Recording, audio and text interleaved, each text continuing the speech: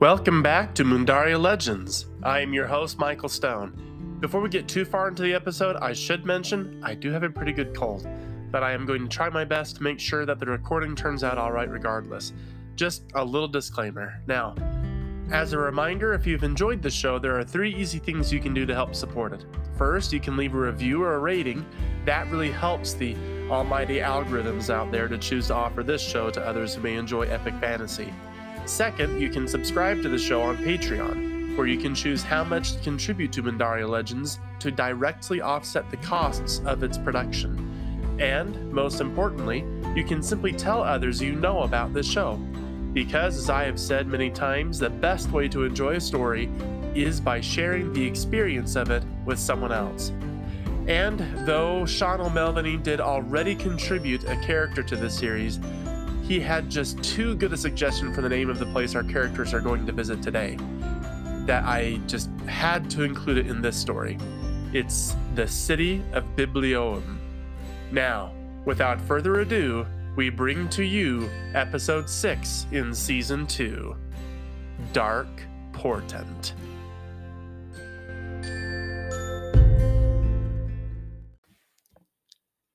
The Penelopus and its crew were blind in the morning fog. It hung like an ominous curtain over the ocean, causing the helmsman to insist that they reduce speed to avoid a shipwreck. They were very close to the island, according to Sir Clipsos, and the fog was natural. That much Loella could confirm. It had taken several days at sea for the crew to adjust to having their tormentor turned prisoner as an ally. There was still a great deal of distrust towards their prisoner, but Captain Reichlow, who had conferenced with Senator Loella on the matter, became convinced that trusting the Cthulhu was a toss of the dice for sure, but one that had to be taken, in his words at least. He had insisted that the crew give their unusual guest their respect, and, short of that, some space. Judging by the way most of the men practically stumbled over themselves to get out of the Cthulhu's way when he approached, they had opted for the latter option. "With respect, Senator, can't you just pull this fog down with your hydromancy?" one of the sailors had complained, as he caught sight of the senator sitting in her palanquin by the helm. The bald man's eyes did not show the same level of deference or awe that the senator had seen from so many other humans, especially before she had personally vouched for the illusionist who had just a week ago had this man and his companions drinking as happily from a food trough as calves from underneath their mother.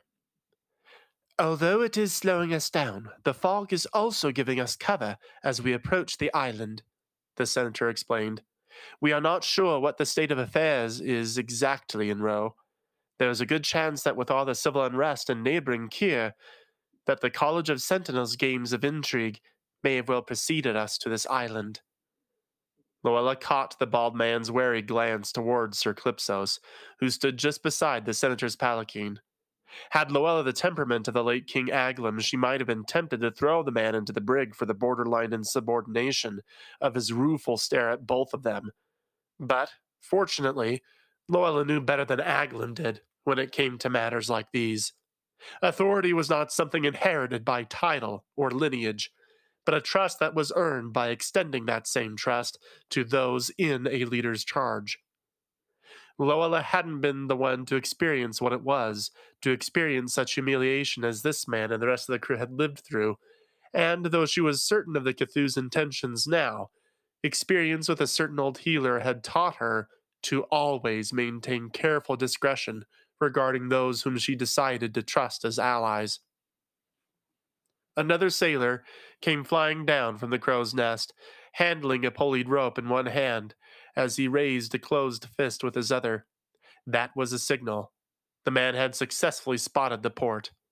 They had arrived. And within a minute, the senator could finally see for herself the outlines of the fabled city of learning she had heard of all her life, Biblioum. Towering spires reached into the sky, surrounded by stone walls at the harbor. The massive city's shadow slowly materialized into view, but, despite the presence of the fog, no lights shone at the harbor. Captain Reichlo quickly hurried his way to the helm.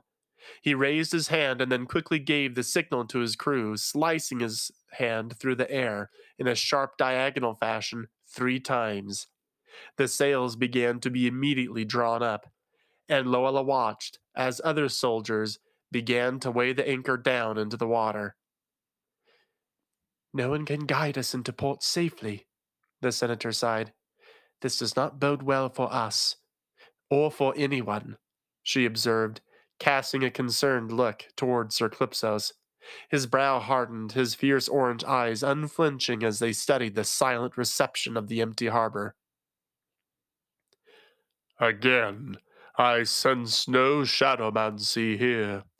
But you are correct to approach this place warily, Senator.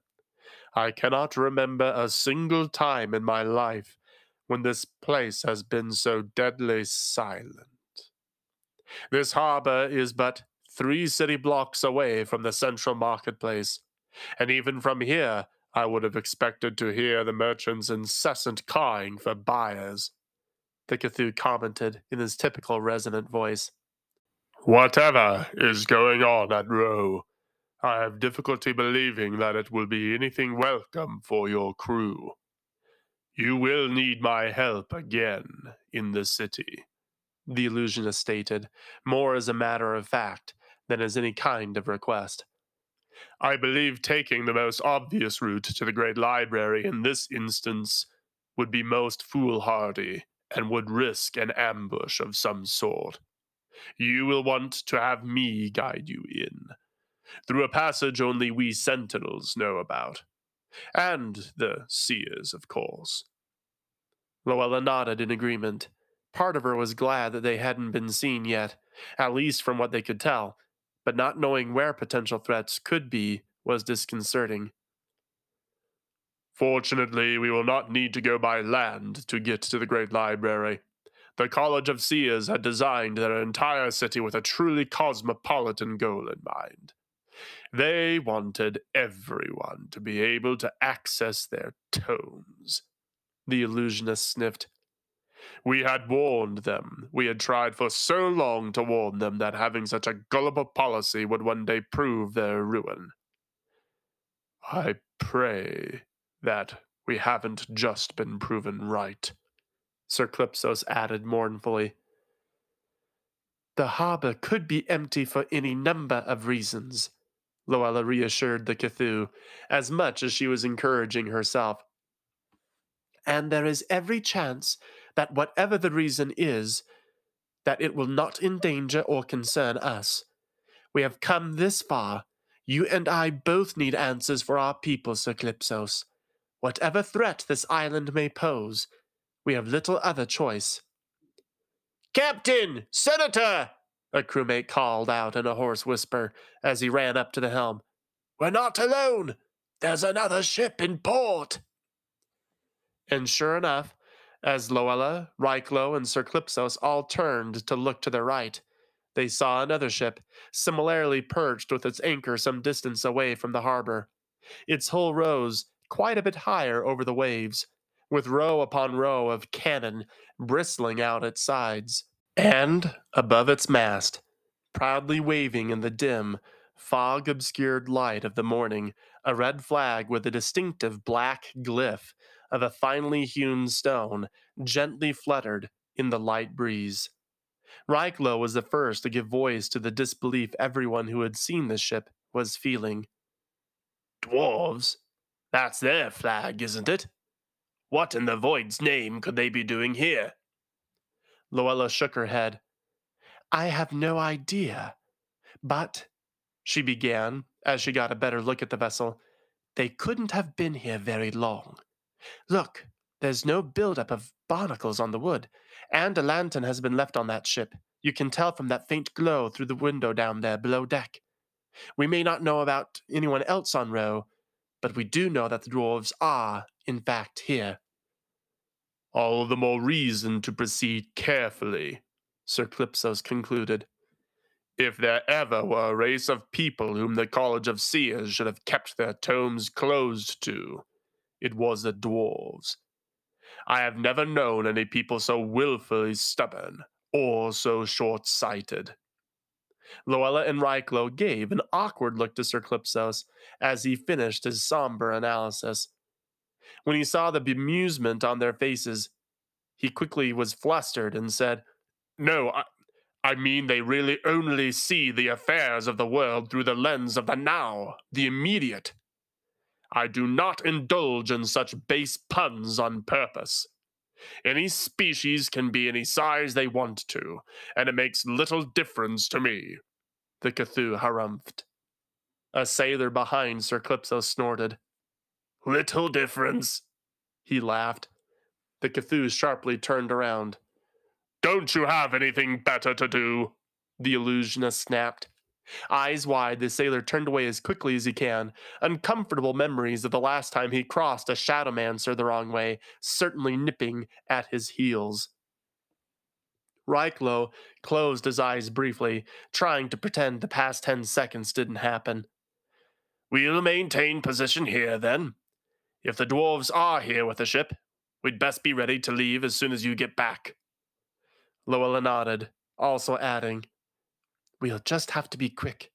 Sir Clipsos and I will go in, locate whatever information we can about Zeru, and hopefully in doing so, we can learn what has happened to this place, or why the dwarves would be here. And as soon as Loella's palanquin had been brought to the side of the Penelopus, she and Sir Clipsos both dove into the water. Loella could only imagine what some of the crew were thinking. Probably that she was mad to be so blindly trusting an illusionist who had proven so powerfully the danger he had presented to everyone. But her gut told her that Sir Clipsos was still their best shot. If the Cthulhu had truly meant some subterfuge against her, he would have tried to deceive them long before this. At the very least, she could confirm what Sir Clipsos had told them about the harbor area. There were no active illusions she could detect. The fog coated the atmosphere, and there were no unexplained flows of the heavy mist through any illusory walls, and no unexplained pockets of clear air devoid of water droplets either. There were no illusionists here, at least none that were actively using their powers where the fog hung. She followed Sir Clipsos, who, underwater, appeared as a pulsing mass of robed tentacles, propelling himself forward towards a stone wall with a circular round opening. For a moment, Loella was afraid they were entering the city's sewers, but as she began swimming through the large underwater ducts, she saw that this was simply another part of Biblioum proper. Along the edges of these massive ducts, which were large enough to fit several whales swimming along side by side, there were benches to rest on, shops and bars and homes, and all manner of structures nestled along the curved length of the stone waterway. But down here, as was the case in the harbor above, the streets were empty. The water Loella could sense was still. And as far as she could reach out with her hydromancy, which was somewhat farther than she had been able to sense before she had begun using it more intensively at Cruz, and then on this hunt for Zeru, nothing but the smallest of fishes stirred the waters. She said as much to Sir Clipsos, whose somber eyes took the news as opaquely as he could manage, though Loella had to pick up her pace considerably afterwards to keep up with him. Whatever had happened to the denizens of Biblioum, the mystery had Sir Clipsos unnerved as well. Eventually, the Cthulhu swam towards one particular shop after taking Loella through a few different turns in the crisscrossing underwater tunnels. Though abandoned, Loella could smell, only as a merfolk like herself could, the fetid, stagnant contents of the shop Sir Clipsos was taking her into. Her fears that she would have to swim through a sewer returned with a vengeance. What is this, Sir Clipsos? She said through a covered mouth. I thought we were headed to the great library. We are, Sir Clipsos confirmed. But when we decided to construct an alternative route to the library, the College of Sentinels thought it best that we place it somewhere where no one in their right mind would consider looking around too closely. And, as Loella feared, the sign above the shop they were entering bore the title, Makel's Manure. Guaranteed fresh, guaranteed hot. You can't be serious, Loella protested. There is no way that one of the most secretive and powerful organizations in the world, like the College of Sentinels, would tolerate this kind of ludicrous strategy. And that's exactly why it has never been discovered. The point of having a secret entrance, after all, is putting it somewhere others would never think to look, Sir Clipsos commented, not stopping or slowing at all as he swam through the storefront into its back room, with Loella reluctantly following. Still, it would be best if you close your mouth for a bit while we go past the product in this facility. The entrance is just in the back, and it seems that whoever was supposed to be maintaining its illusion has disappeared along with the rest of the city. So you'll be able to see it. Loella indeed was able to see the simple tunnel that had been carved into the back wall, without ornamentation or finesse, just a simple opening of rock where it had seemed someone had just broken through the store's brick walls with steel pickaxes. The hole was comfortably large enough for Loella to swim through, but she did have to reach out her arms to the sides of the tunnel to keep herself oriented in the darkness. Fortunately, Sir Clipsos informed her that the tunnel was a relatively straight shot to the great library, so while she did swim a little more slowly in that pitch-black dark, she was able to quickly make her way through until what once had been a faint light at the far opposite end of the tunnel, ahead of Sir Clipsos's silhouette, widened into the secret entrance's opening into the grand library itself. Loella had not been sure what to expect when she came into the great library. She knew it had portions above and under the water, with the more precious, important prophecies and records written in stone and metal tablets below the water's surface.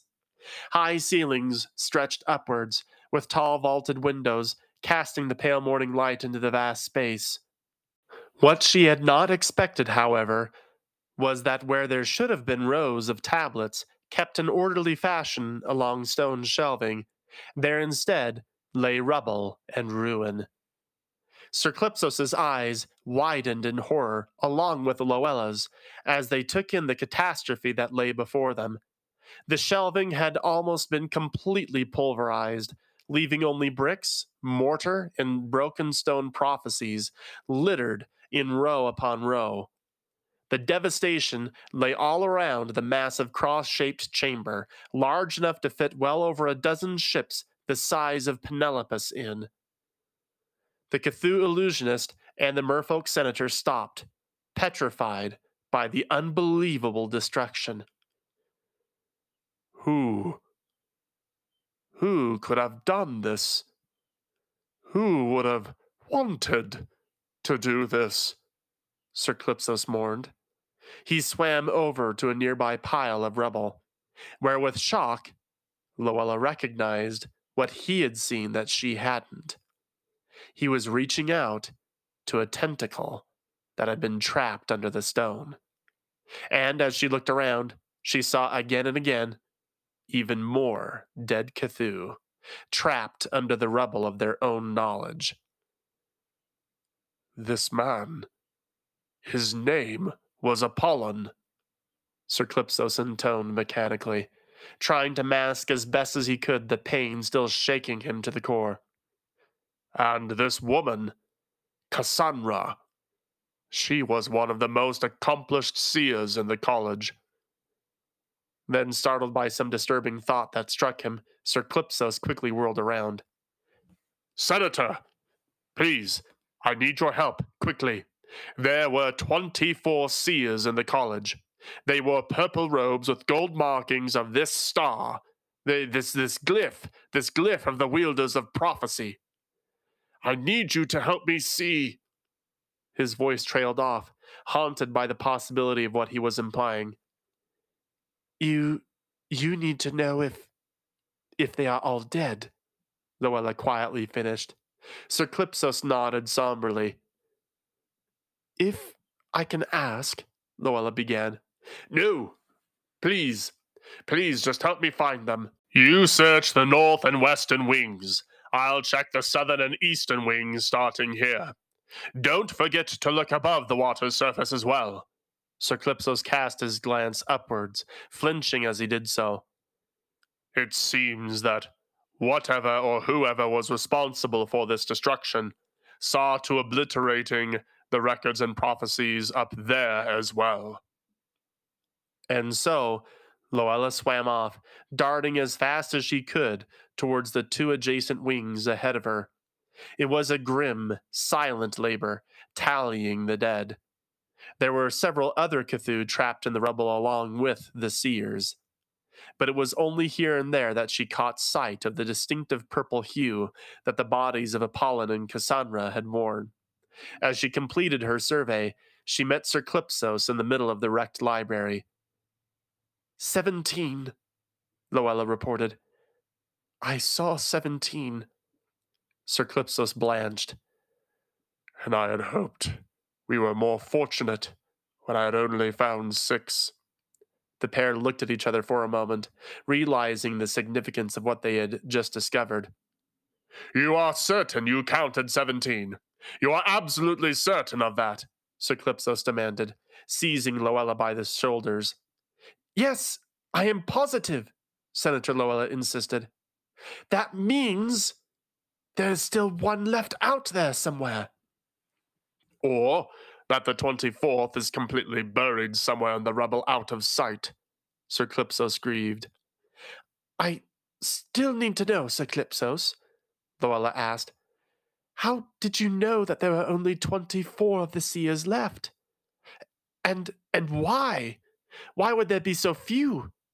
And not to put too fine a point on it, but I had thought the sentinels and seers were enemies, so why? Sir Calypso stared at Loella, conflicted, worried. He studied her for a moment and then relented. Why would a sentinel be so affected by the loss of these seers? Because, Loella, they are still my people. We are all Cthulhu, and like the sentinels, they treasured knowledge as well. I do not mourn just for these seers who lie dead. By the time word of this disaster reaches the nations of the world, all will have cause to mourn, Sir Calypsos pronounced with a harrowed voice. He looked around the ruined library around them, grief-stricken eyes wide with loss. Mundaria has lost everything. So much of our past, as well as our future, was recorded here. And so much of the different peoples of the world, as they are now, all those records, all our people's prophecies. Sir Calypsos picked up a bit of stone, which had some writing on one flat side of it. This level of destruction, we'll never be able to recover this knowledge.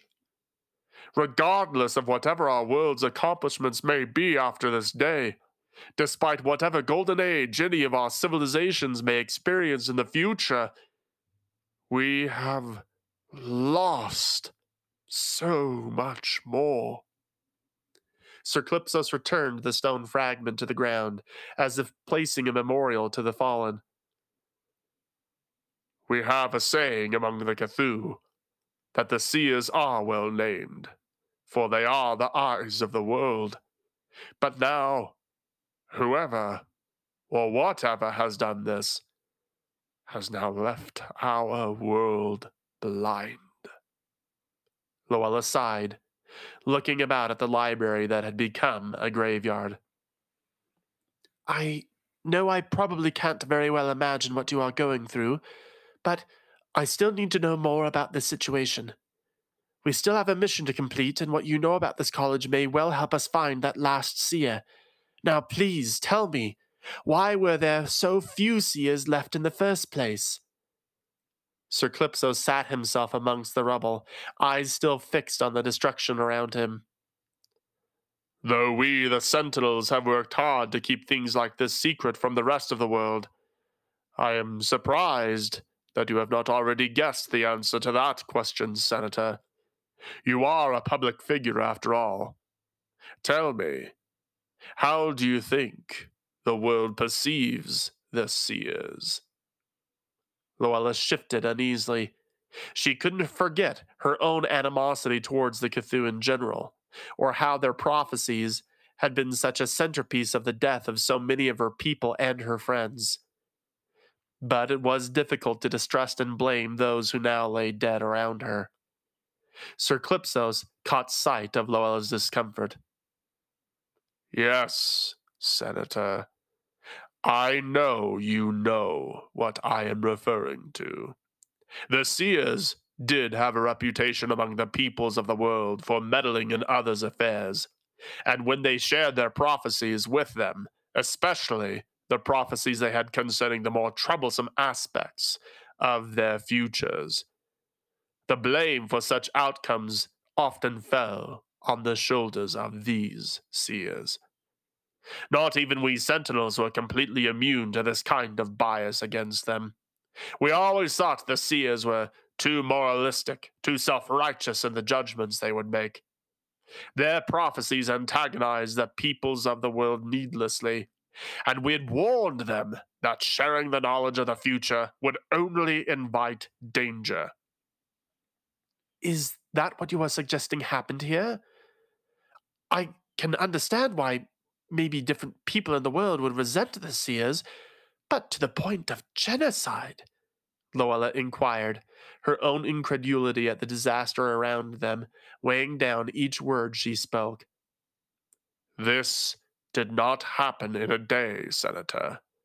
The seers have long been hunted, hated. As I said, we sentinels have often seen the seers as too moralistic, too self-righteous. They frankly had little regard for the reception their prophecies would have, and too often they would point out the most uncomfortable truths of a culture as they did so. They called out the greed of the dwarves, promising destitution would come if they wouldn't let it go. They tried to dissuade the draconids, I believe, from hunting dragonkind, warning that they in turn would be hunted. Even you, Maele, had received prophecies, criticizing your treatment of humans in your kingdoms, and promising that you in turn would become subjected to higher powers for it. And over the years, we sentinels began to observe a pattern. Seers would go missing with each prophecy, their bodies never found. Accidents, unexplained early deaths. You believe that they were being killed off? Luella gasped. The seers were naive fools, Senator, Sir Clipso sighed. They were victims of their own knowledge. They couldn't help but see how much better the world could be, and in trying to manage and better shape the course of the future for their neighbors, they often neglected to search out their own fortunes, or to guard themselves from the consequences of sharing their prophecies. That is why we tried to protect them, for we treasured the knowledge they had. We had also seen how the nations of the world tried to use the seers for their own advantage, seeking out ways to weaken or destroy each other using their prophetic gifts. That only made the seers even higher priority targets. And they couldn't see something like this coming? Luella marveled. How could they have missed this kind of disaster with all the prophesying they did? As I said, they didn't pay attention to their own fortunes, Sir Clipsos emphasized. It's the most natural thing for any culture to do. It is much easier to see others' problems and how to fix them, instead of attending to your own. Logical though Sir Clipsos's explanation was, Luella still could hardly believe it. And so whatever happened here was just... what? The last step? Why kill all the seers? Sir Clipsos brought himself up from his makeshift seat of rubble. They they may not all be dead. We still haven't accounted for the last one. Let's let's look around a bit more and see if there's any indication, one way or the other, of what may have happened to him or her. Suddenly, a noise sounded from above the water's surface. It was someone shouting, ranting. Both Loella and Sir Clipsos immediately glanced at each other, alarmed, and wordlessly swam up to the surface to investigate. Up here, there was similar devastation as there had been down below the water's surface, as Loella and Sir Clipsos had seen previously when they had scoured the area to survey the dead. There was a stone floor that covered most of the library's floor, except for the large cross-like opening that went down the middle of the lengths of each wing of the building. But now, instead of an empty tomb of wrecked bookshelves and corpses, there was now a single Cthulhu running straight towards Loella and Sir Clipsos. In the joining, where feet and fin meet, share I the doom and weep, the Cthulhu practically screamed. Loella instinctively reached out with her hydromancy and began to channel water around her, swirling it into motion, ready to strike out in defense if needed. Wait, no, Senator. He is a seer. The seer. This is Teresiath, the leader of the college. We found him, Sir Clipsos cried. Loella relaxed somewhat, seeing the purple robes and the gold glyphs sewn into it, resembling an 8-pointed star. The Cthulhu ran up to the side of the water where Loella and Sir Clipsos had surfaced, not stopping in his rhyming chant. Within! Within! The beast sleeps within! The sacred is vulgar, the hallowed is hollow, the 11th awakes. Teresiath spat out the words, disjointed and broken. What is he saying? What is wrong with him? Loella asked, worried that perhaps whatever tragedy had struck here may have driven the seer mad. Sir Clipsos stared intently at Teresiath for a moment, and then he nearly jumped out of the water as a realization hit him. No, Senator. He's prophesying. An awe-stricken Loella turned towards Teresiath as he continued in his strange rambling. My vision is dark, but even so I see, I alone am left. The lights flame in me. Loella shook her head. What is he talking about? Does he know what happened here? But Sir Clipsos gave her no heed, shaking her words away with one of his tentacles. Quiet. A seer may at times only have but one glimpse of something they see in the future, and we are the only others to witness this prophecy being given. He hardly seems like he is even aware of us, Loella complained. Isn't there something we can do to help? Quiet! Sir Clipsos spat. Teresiath continued, seemingly ignorant of the quarrel before him. The night will die, and time will stop. The sun will chain the world taut. Teresiath gaped in horror, again at something that only he could see. He groaned as if boiling water had been poured over his head, and collapsed to the ground, his tentacles writhing in agony. It's too much for him. He's seeing too much, Sir Clipsos thought aloud. Of course. That much at least makes sense. I thought we weren't supposed to talk, Loella whispered cuttingly. He's being overwhelmed with visions. I'm not sure everything he is saying is all on the same subject, or about several different things. Sir Clipsos turned to Loella, urgency darkening every line in his aquatic face. I am not sure how long he can survive like this.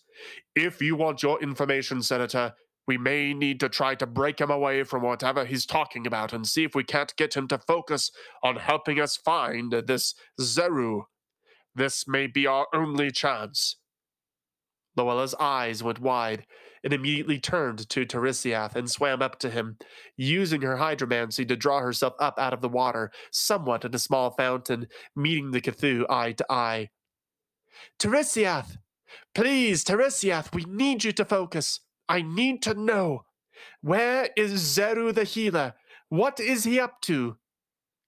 The remnants will gather, a war to be won, but too late to stop evil, they've bound into one. The prophet ranted, his eyes unfixed still. Tiresiath, please tell us, where is Zeru?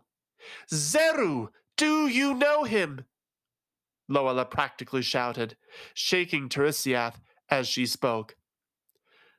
The 5 twins eclipsed in the orphan, Tiresiath began, but then he stopped abruptly, focusing intently on Loella.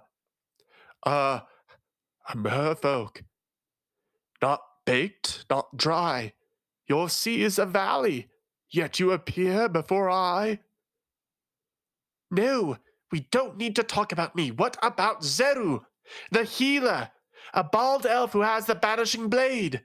Loella demanded, exasperated. The elf. Tiresiath's voice slowed somewhat, lost some of its frenetic pacing. See, the elf? Yes, please, the elf. What can you tell us about Zeru? Where is he? How can we find him? Loella shouted. Tiresiath struggled, but maintained his focus on Loella. He had a pleading look in his eye. I speak true. I answer you. Caught between earth and air, find the middle path with care. You stand before your king. No Loella, you must be. If it is peace you truly favor, then give up hope. You are no savior. From a fate worse than death, only a fool would spare you. But in only this way will you ever see Zeru. Loella froze, absorbing the riddles Tiresiath had spouted. But what does any of that mean? Why can't you speak plainly to me, Tiresiath? Tell me, what does this mean? It means you're too late, Senator, an all too familiar voice called from behind Tiresiath. A blade then suddenly struck out from the middle of Tiresiath's chest, blood spurting out and onto Loella as the light in Tiresiath's eyes faded. Sir Calypsos and Loella both cried out in shock as the seer fell off the blade and into the water, revealing a bald elf, triumphantly holding a bloodied sword that could be mistaken as nothing else but the banishing blade.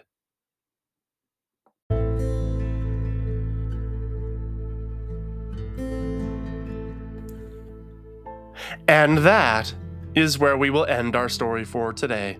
Thanks for listening, and be sure to tune in to the show on June 1st at 6 p.m. Mountain Standard Time for Episode 7. Now, is it a cheap trick of me to leave us on a cliffhanger like that, especially now that there's a whole month between episodes? Well, yes, that's kind of the overall idea. After all, I am at heart not a very nice person, and the bard did say, "To thine own self be true," so there's that. So, until next time, remember, you cannot see the hero unless you know the monster.